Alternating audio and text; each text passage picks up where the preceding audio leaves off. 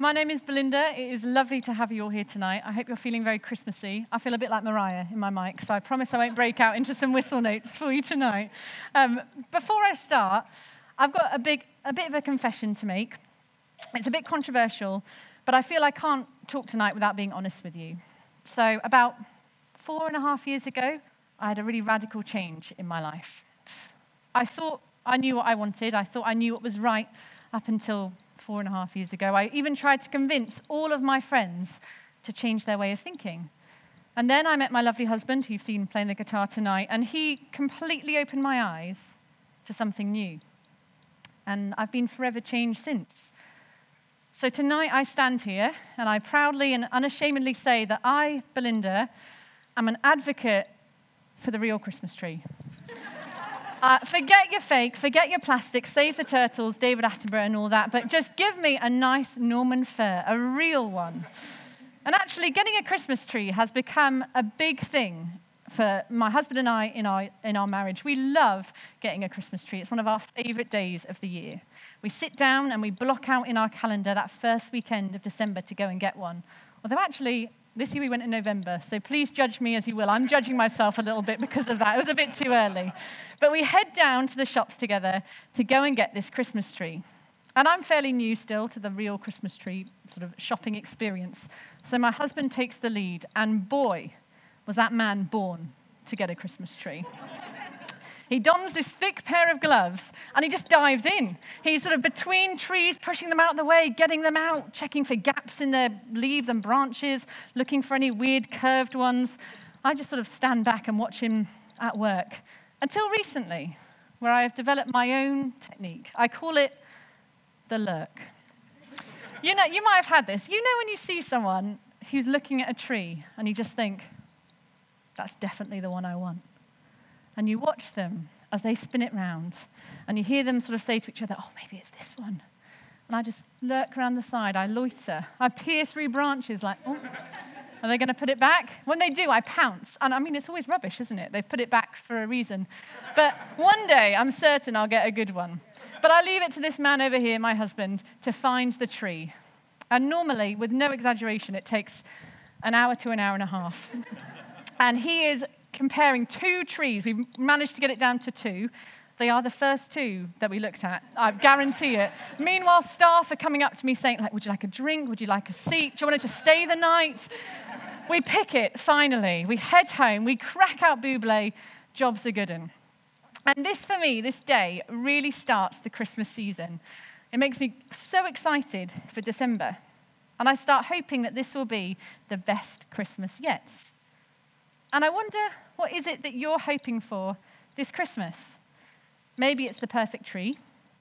Maybe it's that present you've subtly, or probably not so subtly, asked for, which I definitely have been doing, wink, wink. Or maybe it's that the kids will have a lie-in and they won't get up before 8 a.m. A few parents like I wish. Maybe it's that actually Christmas will just fly past quite quickly this year for you. But we're all hoping for something at Christmas. Sweet Mary, Jesus' mother, probably was hoping for more than a manger to lay her baby in. In fact, she was probably hoping for more than frankincense and myrrh, nice-smelling things for her baby. My sister-in-law has just had a sweet little baby boy. And if I rocked up with some modern-day equivalent essential oils, like, here, have some peppermint, have some chamomile. I mean, that's not what a new mother wants at all, is it? Don't even start me on the sheep the shepherds probably bought. Mary would have been hoping for so much more. But actually, it's easy to make light of these kind of things, but if we're truly honest, aren't we all hoping for more, kind of living in this wishful place? At best, maybe it's you're just hoping your job goes well next year still. Your team gets a bit bigger. Maybe you get a bit of a promotion. At worst, maybe it's hoping that a season of loneliness or despair will just end really quickly.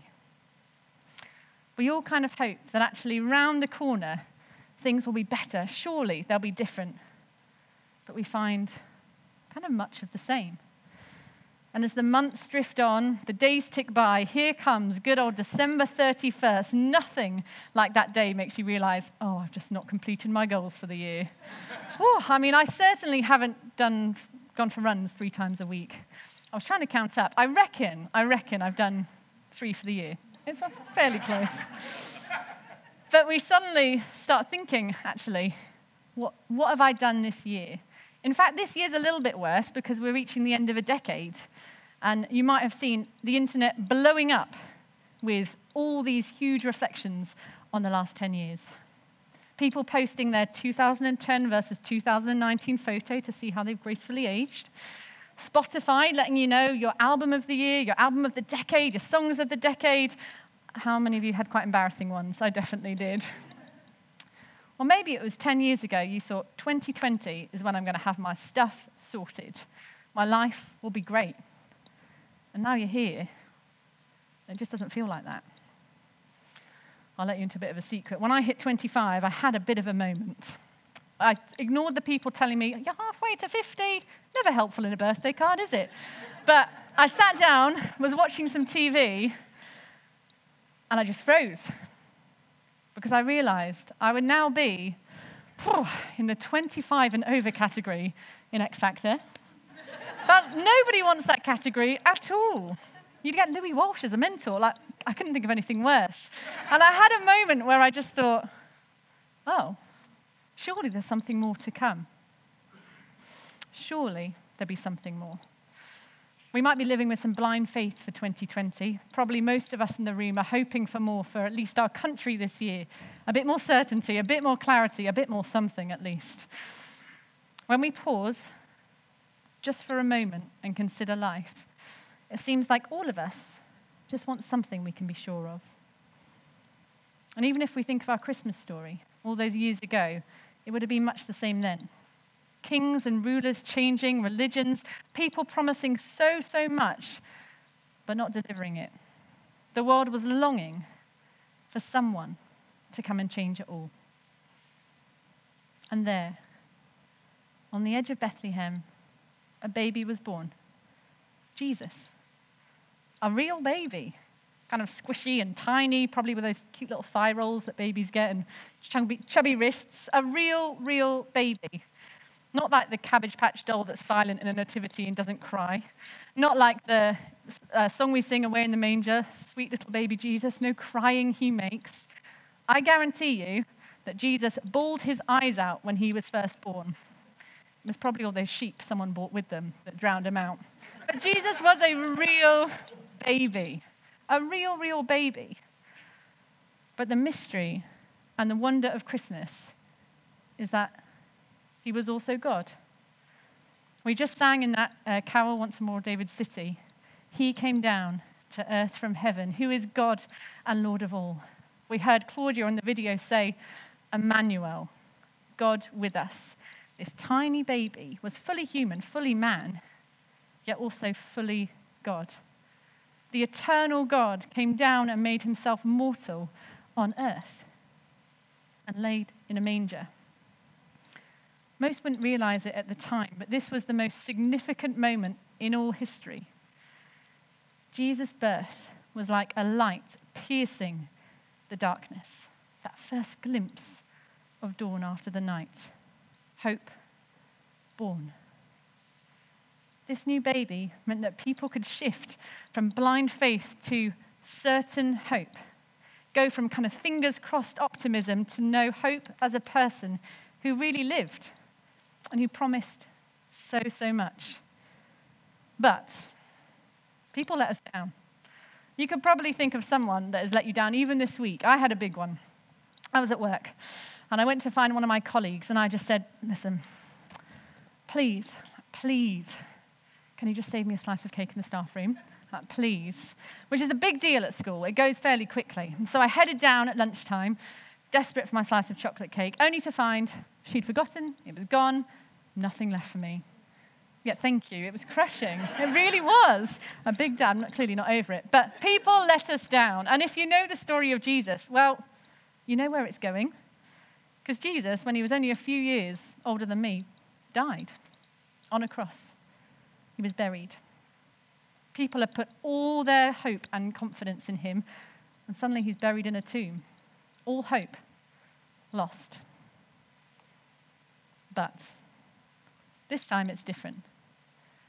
because Jesus was raised from the dead. When all hope seemed lost, there was the resurrection.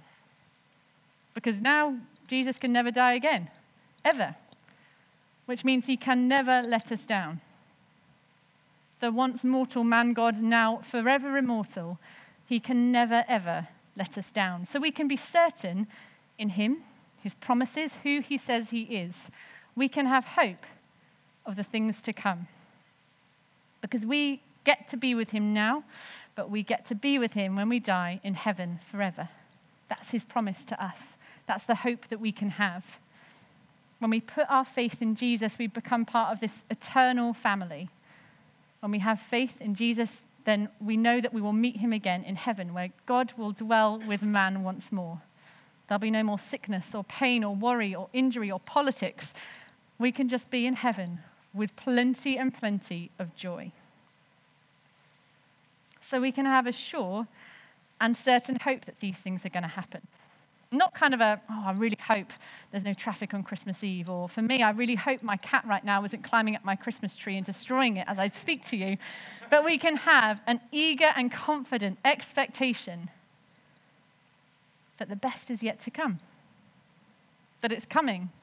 And in fact, there's a little bit here already. Because when we know Jesus, we get a taste of heaven now, of his love for us, of his joy, of his peace. We get to taste a bit now. Because we can have a hope and certainty for our future right now in our present, all because it is anchored in what Jesus did for us in the past. In fact, the Bible uses that word anchored to describe hope. It says hope is an anchor for the soul, firm and secure. It's unmoving. It's certain. It's sure.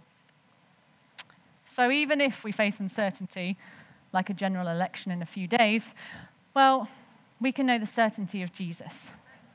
We can remember what we heard on that video we saw a moment ago, where it said the government is on his shoulders, and the increase of his government and peace will know no end. What a promise that we can have hope in. And when we know Jesus, we can have full confidence that the best is yet to come. It really, really is. There's no need for fingers crossed anymore. We can have hope, certain hope.